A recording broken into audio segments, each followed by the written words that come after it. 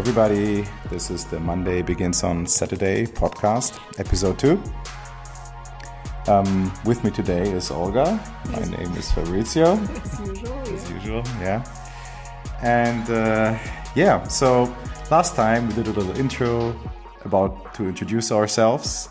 This time we decided to finally talk about something a bit more substantial. Well, actually, we've decided to go the easy way, because what do you start with? Let's review some smart books somebody else read. Read. No, not read. We didn't. Wrote, I guess. Wrote, yeah, sorry.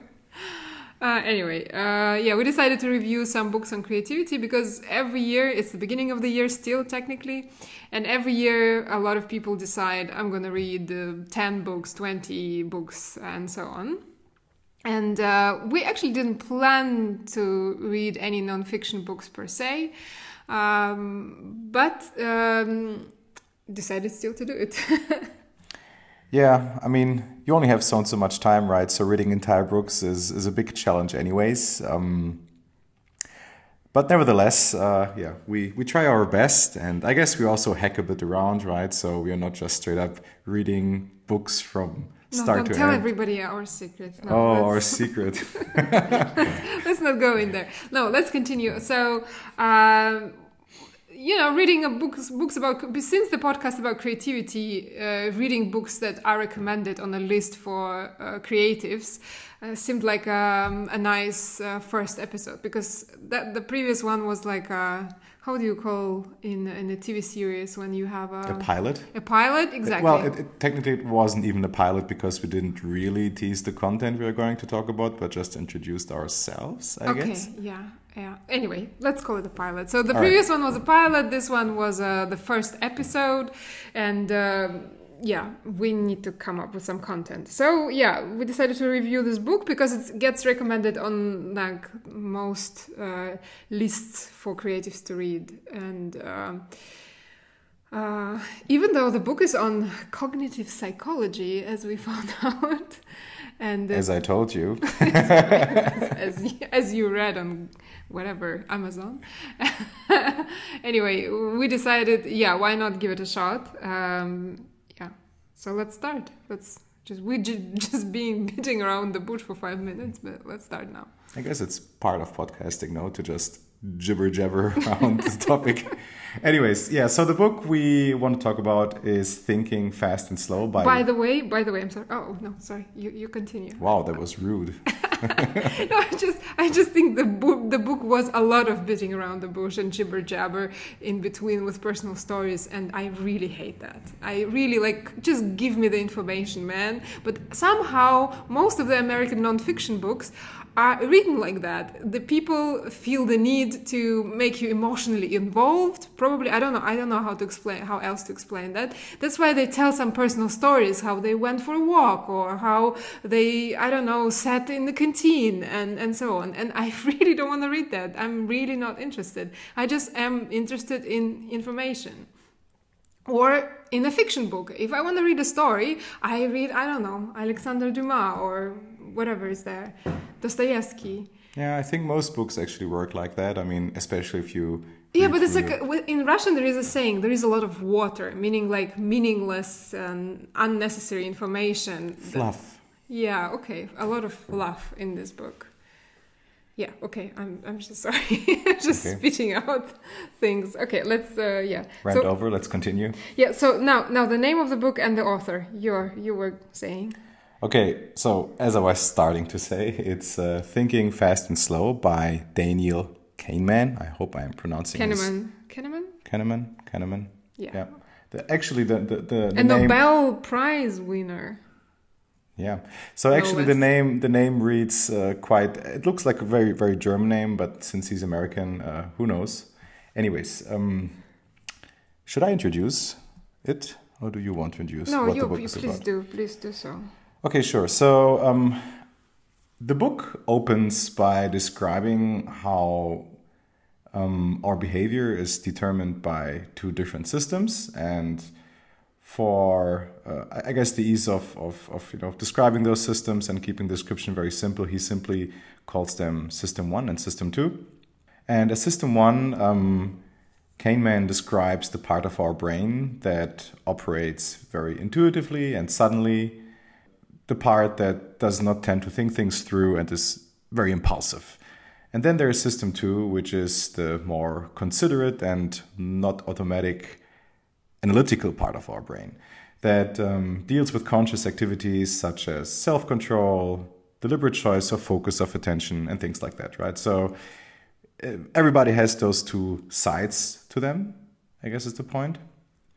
And the relationship between those two systems pretty much determines how humans behave, because it's pretty much about, which system engages at what time, and that might determine the outcome of, I mean, of your surprise, actions. surprise, as the name says, the book is about how people think fast and slow. Yeah, there you have it. So there's the fast and the slow version.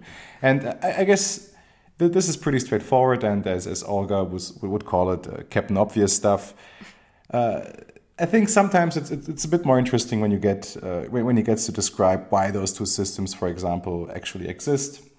Well, that's actually a bit that I found kind of interesting. That the evolution biological. Oh my god, I'm so bad with words. So the reason why those two systems are actually in place, which really comes down to energy expenditure. So system 1 obviously is much lighter on wasting or using energy in our brain, while system 2 is much more energy intense. And so the brain just tries to find ways of dealing very efficient with the energy it has, which is why this whole system 1 maybe exists. Plus, obviously, also in dangerous situations, you don't always have the time to think stuff through. So there's a very need for something very like fast. automatic intuitive reaction. Yeah. Or driving a car, for instance. When you drive a car, when you learned it properly, then you're operating on system 1 without thinking, so to say.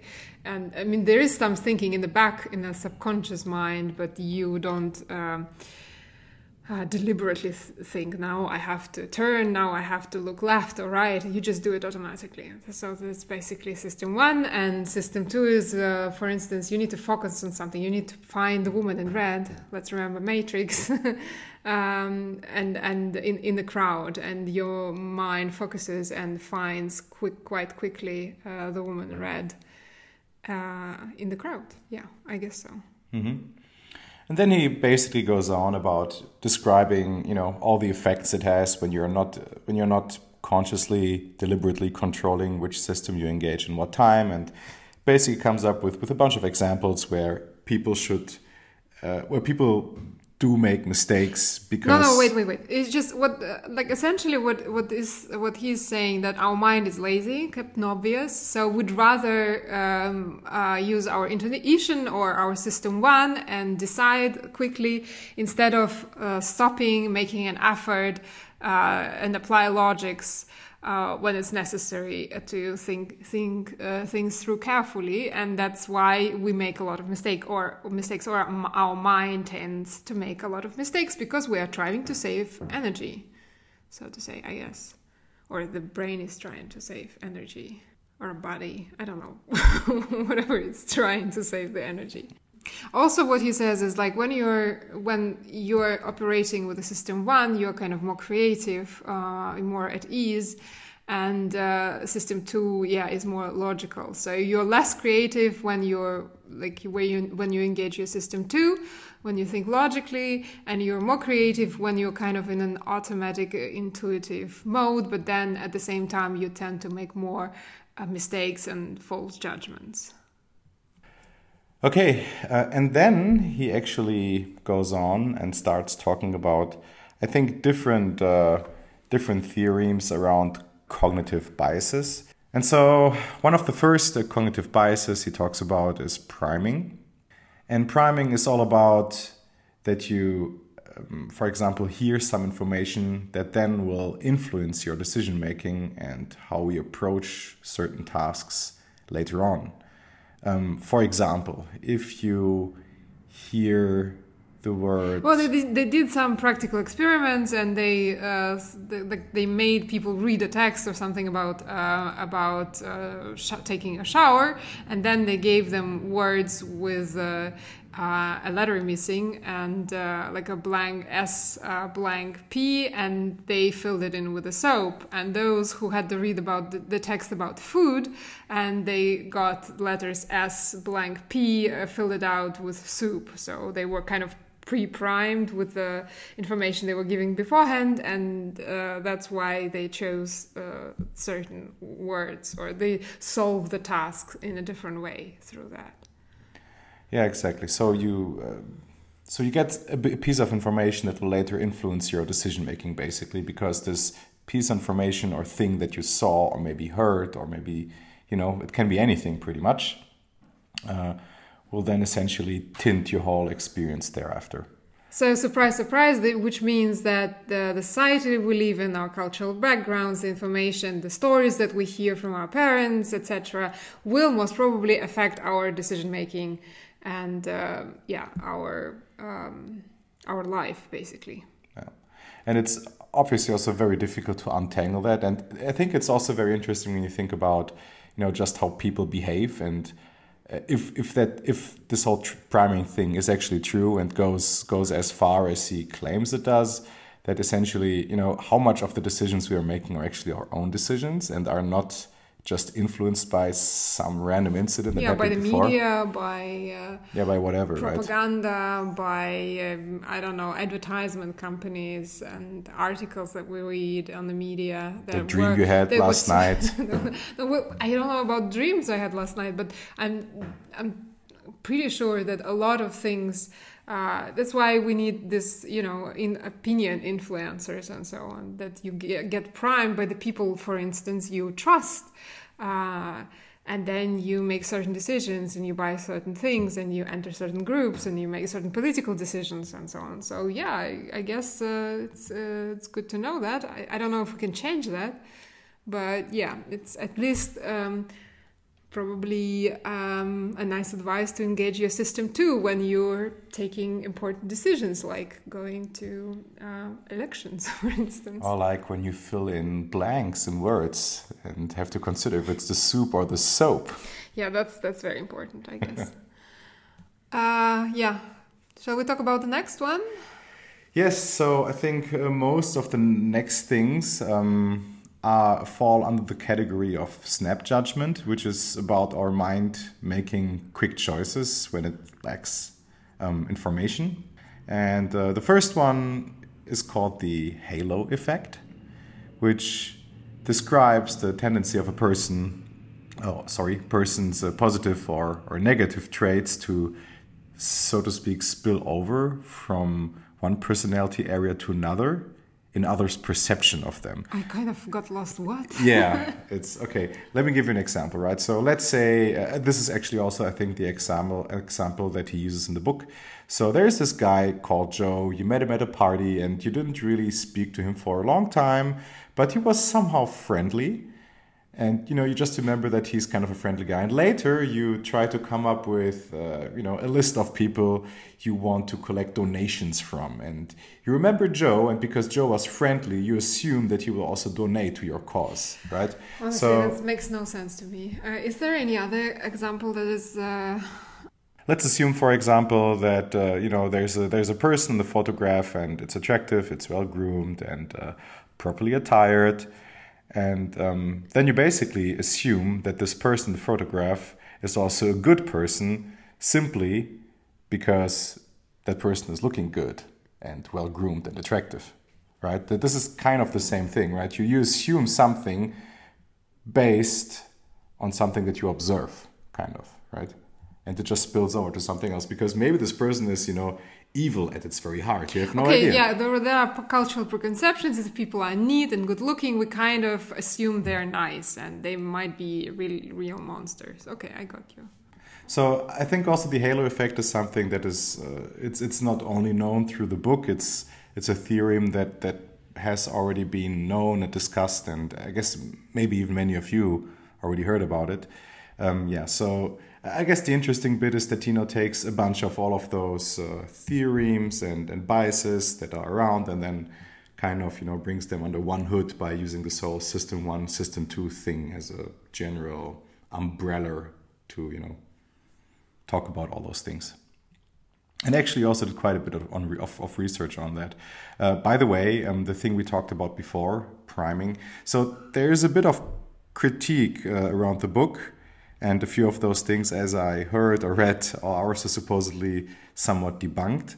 I didn't really go into the full breadth of all the details that are there that essentially debunk all of this. However, at least about the priming bit, I think one thing that came up was that the research that he did was underpowered, meaning that the sample size, the amount of people he used in that research, there were not enough to conclusively actually. Yeah, but I mean, halo effect is something that is known not only from his book. I mean priming, right? So that's the bit I read about priming. I'm also a little bit confused because for me, what we're speaking about, like what we read about priming and the halo effect, is kind of one and the same thing, or is it not? Well, you could argue that they seem to have a similar root, yeah. So both are about you get one bit of information first, and then later this will influence your decision making. So yeah, that's true. I guess halo effect is just a much more specific thing, where priming seems to be something very generic, I guess you could say, right? Because it can be anything that will then apply to any decision you make later. The halo effect is more specifically focused, I think, on the perception of one thing, right? Oh, it's like, okay, now the interesting thing, there is a lot of criticism about this company founded by Gwyneth Paltrow, Goop, because there's a lot of, we're not going to go really deep into it, but she founded a company that is sells some kind of spiritual kind of products and really questionable practices and really anti-scientific practices.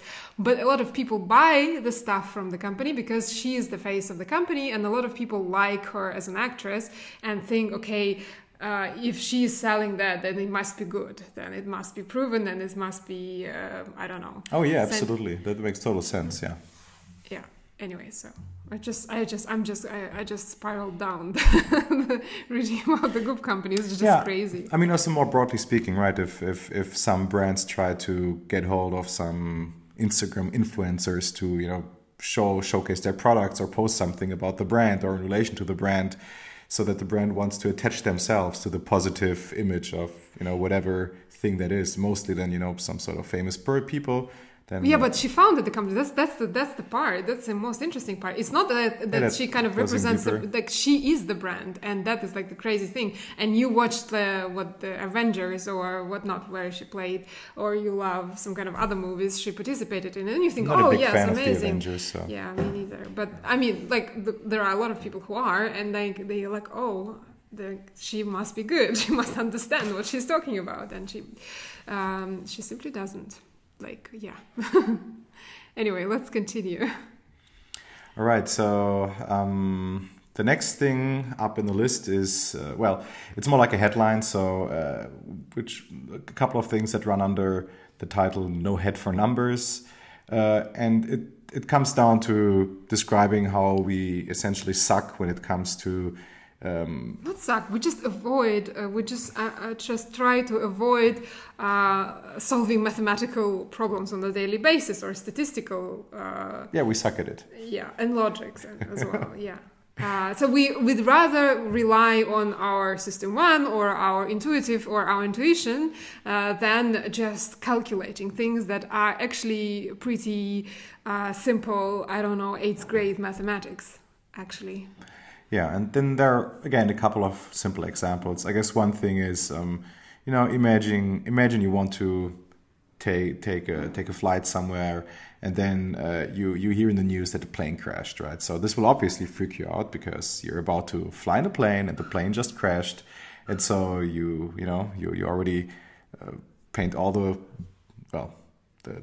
Look, you're flying and you're afraid because that's what happens. Like you start to get worried and you spiral down this I don't know, neurotic spiral, whatever, and you're afraid to fly. But actually, if you look at the statistics, if anything, this plane crash shows that the fact that your plane is going to crash is much lower. Like statistically. Then it actually reduces the probability of your plane crashing as well, and you just have to what I find interesting. There is a theorem called bias theorem. We're not going to go into there because speaking on how to say, without visuals, it's really hard to explain it, but I'd rather recommend you to look into the bias theorem because it's a formula. Then if you get worried about something like that, like natural catastrophes or anything else, just go into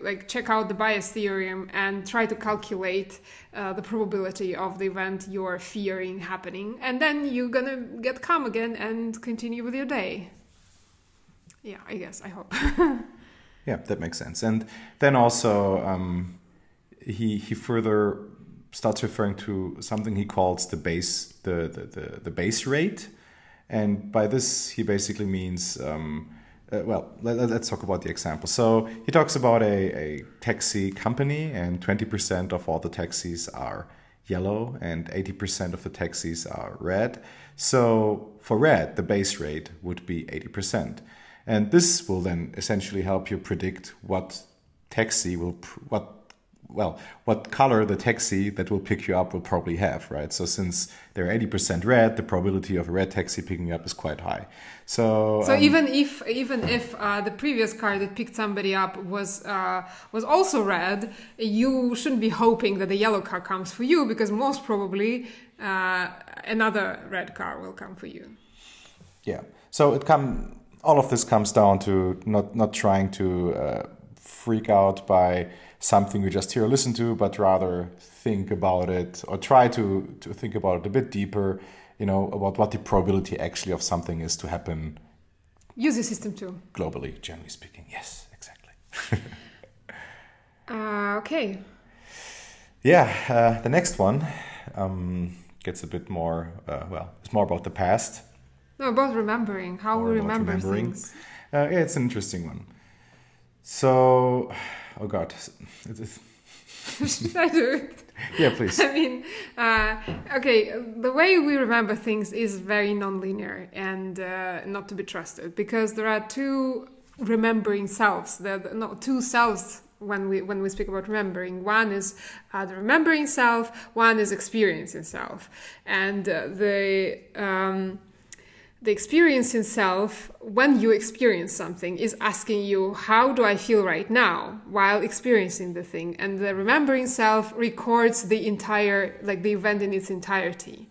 Meaning, but when we look back, we usually use the remembering self. So we omit a lot of details, and we, for instance, neglect the duration of the event.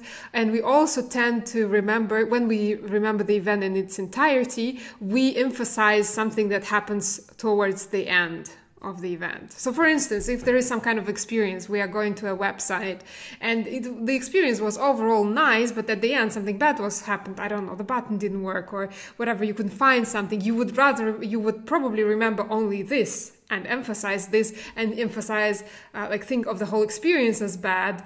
It will tint your entire experience disproportionately, right? If you spend 20 minutes browsing a website, or let's say you buy something, right, and everything was great up until the point where you don't understand something about the shopping cart, right, when you want to finish your purchase or whatever, then all of this would basically badly tint the entire experience. Yeah, or like the end of the movie. Everybody liked Game of Thrones, and then they didn't like the last season, and then it tinted the whole experience of watching, because we don't remember how amazing the first seasons were, and how amazing was while we were watching them and using our experiencing self. Did you like it that much, though? Well, I don't know. A lot of people did. I did like it though. I mean, I was waiting for every other season, and we like got into it. I didn't like the bloody part. I didn't like the naked parts, but I like the dialogues and the story and the development of characters. Yes, I did like it, and I honestly liked the last season. But yeah, okay, throw a tomato at me. So when you were talking about the remembering self and the other things like that, you tend to don't really remember how long the experience takes, but then also B, that's when something bad happens towards the end. So the part that where you don't remember the whole experience, but just or how long it actually took, is called the duration neglect, which is another, I guess, effect, you could say. And then the other one, which is about emphasizing whatever happens towards the end, is called the peak end rule. Yeah.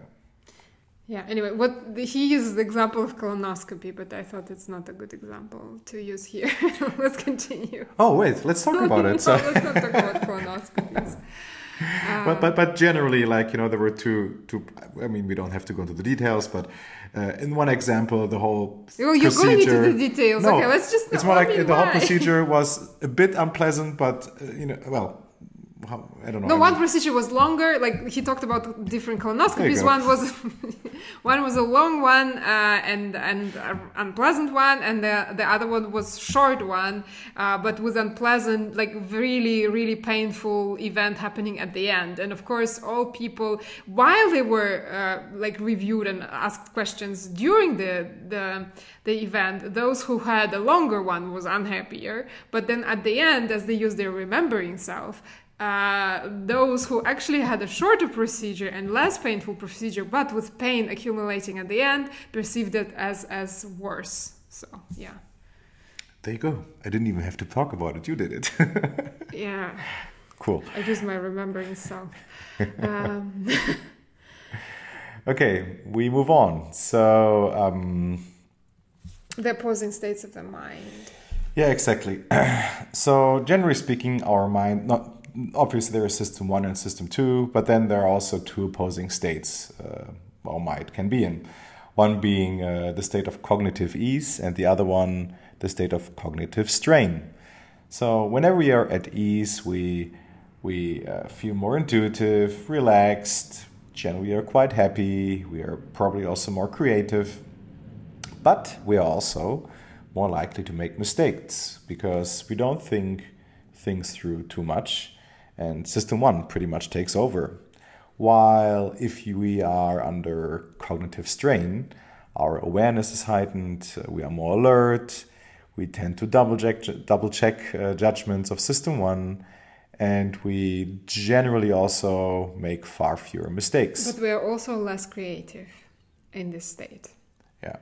So I guess it's quite easy to see where those two states of the mind come from. In one case, the brain can relax a bit and doesn't have to spend too much energy. In the other case, our life might have been at risk back in the days, right? So it might be worth to put that extra energy into the thinking process just to make sure that, So what he states is like, if you want your message to be a persuasive one, promote cognitive ease, expose people repeatedly to the same information. So if people see something familiar, it makes them enter the state of cognitive ease. And if you want to put the people in the state of cognitive strain, you have to present them the information in a more confusing way. For instance, you can use a hard to read typeface, or then you put them kind of in an alert, or you present the information in a more disturbing way and use some kind of disturbing So factors. does that mean that good design is unethical? No, why doesn't he good or bad design? Actually, I get some kind of confusing messages here. In one way, you have to put the people in and repeat the information to put them in a state of cognitive ease. But why would you want pretty much propaganda, right? Yeah, but why would you want to put them in a state of cognitive strain and like just to stop and think to make them think things through, right? So if you buy something, maybe somebody has a credit card and they're already over the limit, but you put the right stuff in front of their noses, which, based on your algorithms, that person might feel inclined to buy. And B, the whole experience is designed so nicely and it's so fast and so easy to go through that you don't even have to think about it while you buy it, right? So in a way... I mean, that I understand. Yeah. What I don't understand is why would you want to put the people in a state of cognitive strain? Because you want them to think what they do and not just, have them... do their thing, even if it might be against what would actually be good for them. Give me an example. Why would you want to, as a designer, for instance, why would you want to put the people or your users? I mean, the example I just gave you, right? So maybe you do want to not make some things too easy, like getting into a software subscription or whatever, right, that you then later forget. Or I think another great example, I have actually a really nice example. But if I'm with the software, I want them to get the software subscription. That's what I mean. Yeah, you want that, right? But that doesn't mean it's the best thing for that person. Yeah, but I'm talking about from the point of view of the designer. So what do I design? What product do I design to make them stop and think? No, when you're designing a product, is there a situation you would want people to stop and think? A good example would be, do you remember that subscription we had for, I think it was ClassPath? No, what was it again? Yes, it was ClassPath, yes. ClassPath, exactly. So, and it was terribly hard to get out of this again, right?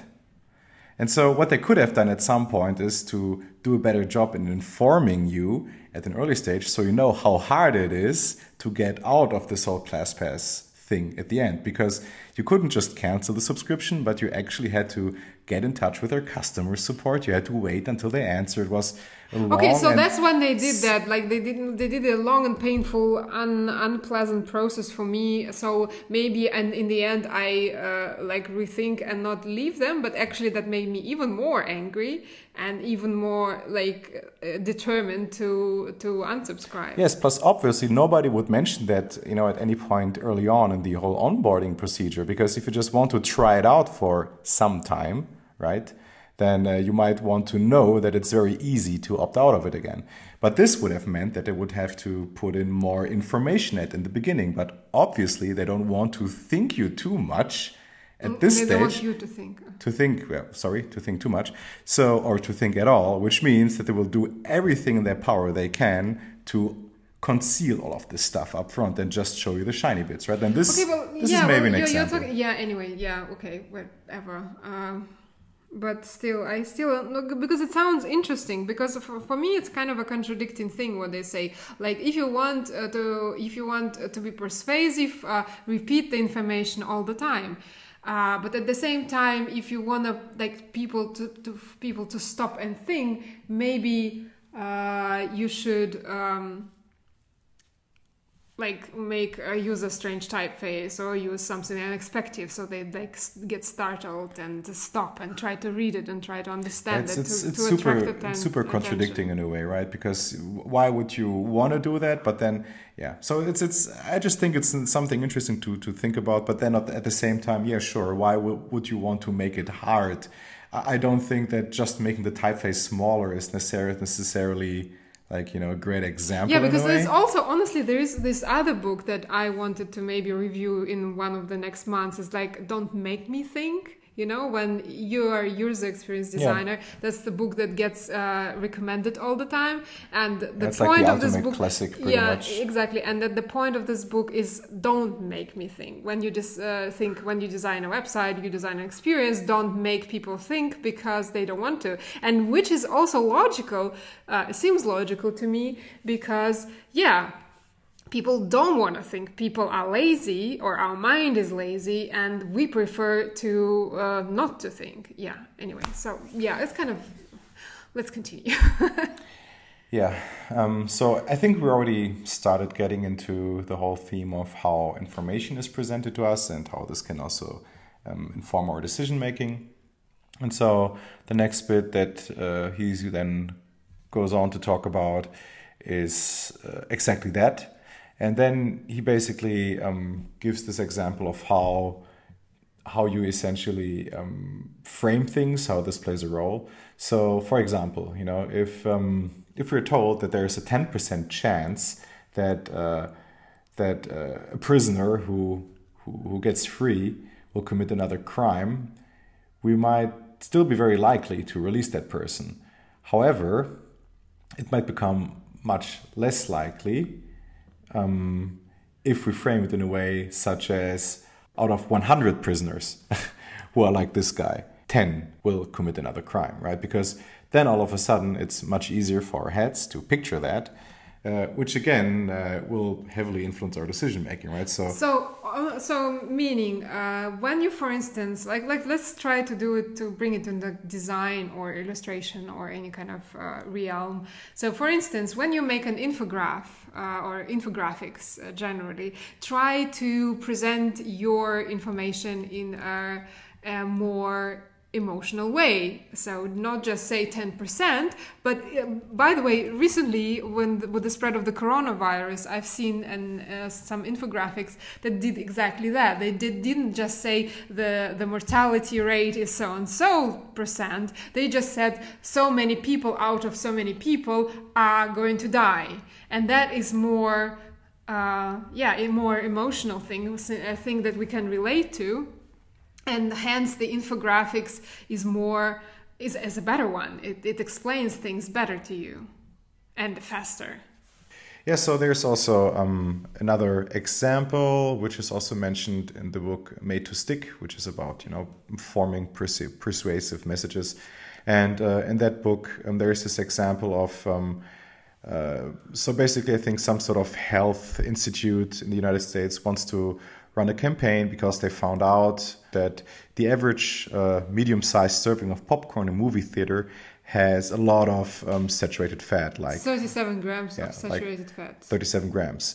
And so then their advertisement agency was got into that, and they should basically come up with an idea for a campaign to communicate that effectively. And obviously it doesn't sound too intimidating or meaningful if you just say that, there are like 37 grams of saturated fat in this popcorn, because nobody basically knows what that means, right? Is it good? Is it bad? Who knows?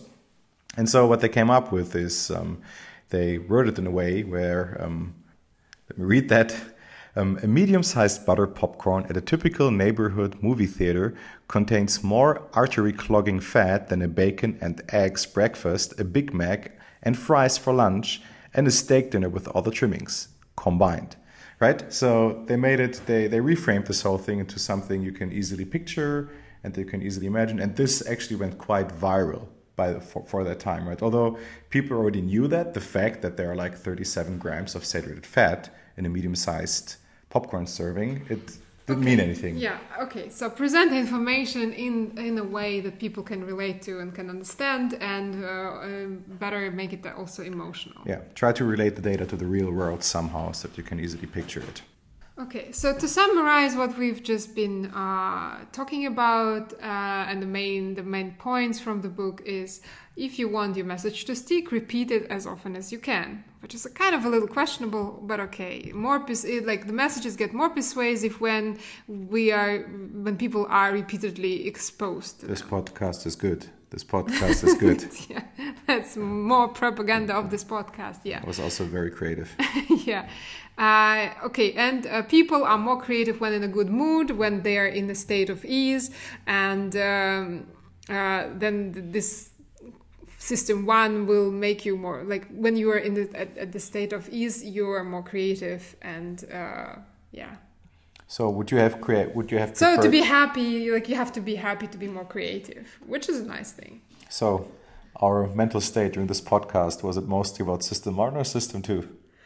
Well, right now it was kind of very difficult, but anyway. And we should probably have recorded another one. Yeah, let's use more an easy one, an easygoing one. And don't be influenced by rare statistic events that get over repeated in the news, like disasters and so on and so forth, because you get nervous. No. Oh yes, you will get very nervous. No, the whole point being, news are news. News are made to fascinate people in one way or another and to captivate them. But then, if you think about the statistical relevance of what is actually reported in the news, it doesn't really matter too often in a way. So this is why, you should not be influenced too much by, or how they put it, actually, you should not be influenced by rare statistical events, that get over repeated maybe in the news. Or, Yeah, for instance, make the like, I don't headlines. know, airplane crash, they make like all the headlines, but then, and you start thinking how it relates to you, and you start getting nervous and afraid to fly, and so on and so forth. Yeah, just when that happens, try to turn on your system 2, try to calculate the statistical probability, and get calm. Yeah, it was a long one today. Sorry for that. Also, Next one will sorry. be an easy one. Or maybe not. Let's see. We also hope that you could take a thing or two from this. So if you're more interested in this whole, those theorems like priming, like halo effect, and so on, just search for cognitive biases, and you will find a huge list of all of those. Unfortunately, we didn't manage to relate too much of that to design, but I guess at least for the more obvious ones, you probably got it. I mean, the book, I'm not sure if I can recommend this book to read. I mean, it's an interesting one, but it's not really number one on a creative list. It's not like say. life-changing, right? But then No. again, what book is actually life-changing? I already saw people throwing around that claim quite often, but when it comes to it, Well, I haven't read non-fictional books that were life-changing as of yet. Maybe it will still happen. But I really think that books that are storybooks and that are fiction books are more life-changing to me than or have been so far. Cool. So On this positive note, we're wrapping this up. Maybe next time we pick something we actually do think is life-changing. no, I mean it was interesting. It was interesting to look into, and we will continue with this book review / summarizing in the next months. And I hope you like it, and let us know, and subscribe to our podcast, and bear with us because the next topic will be much easier and lighter, I think. Or maybe not. We'll Or see. maybe not. Maybe it will be even more stressful for us. Alrighty. More research. Yay. Thanks for listening in, and See you next week. hear you soon. Bye. Bye.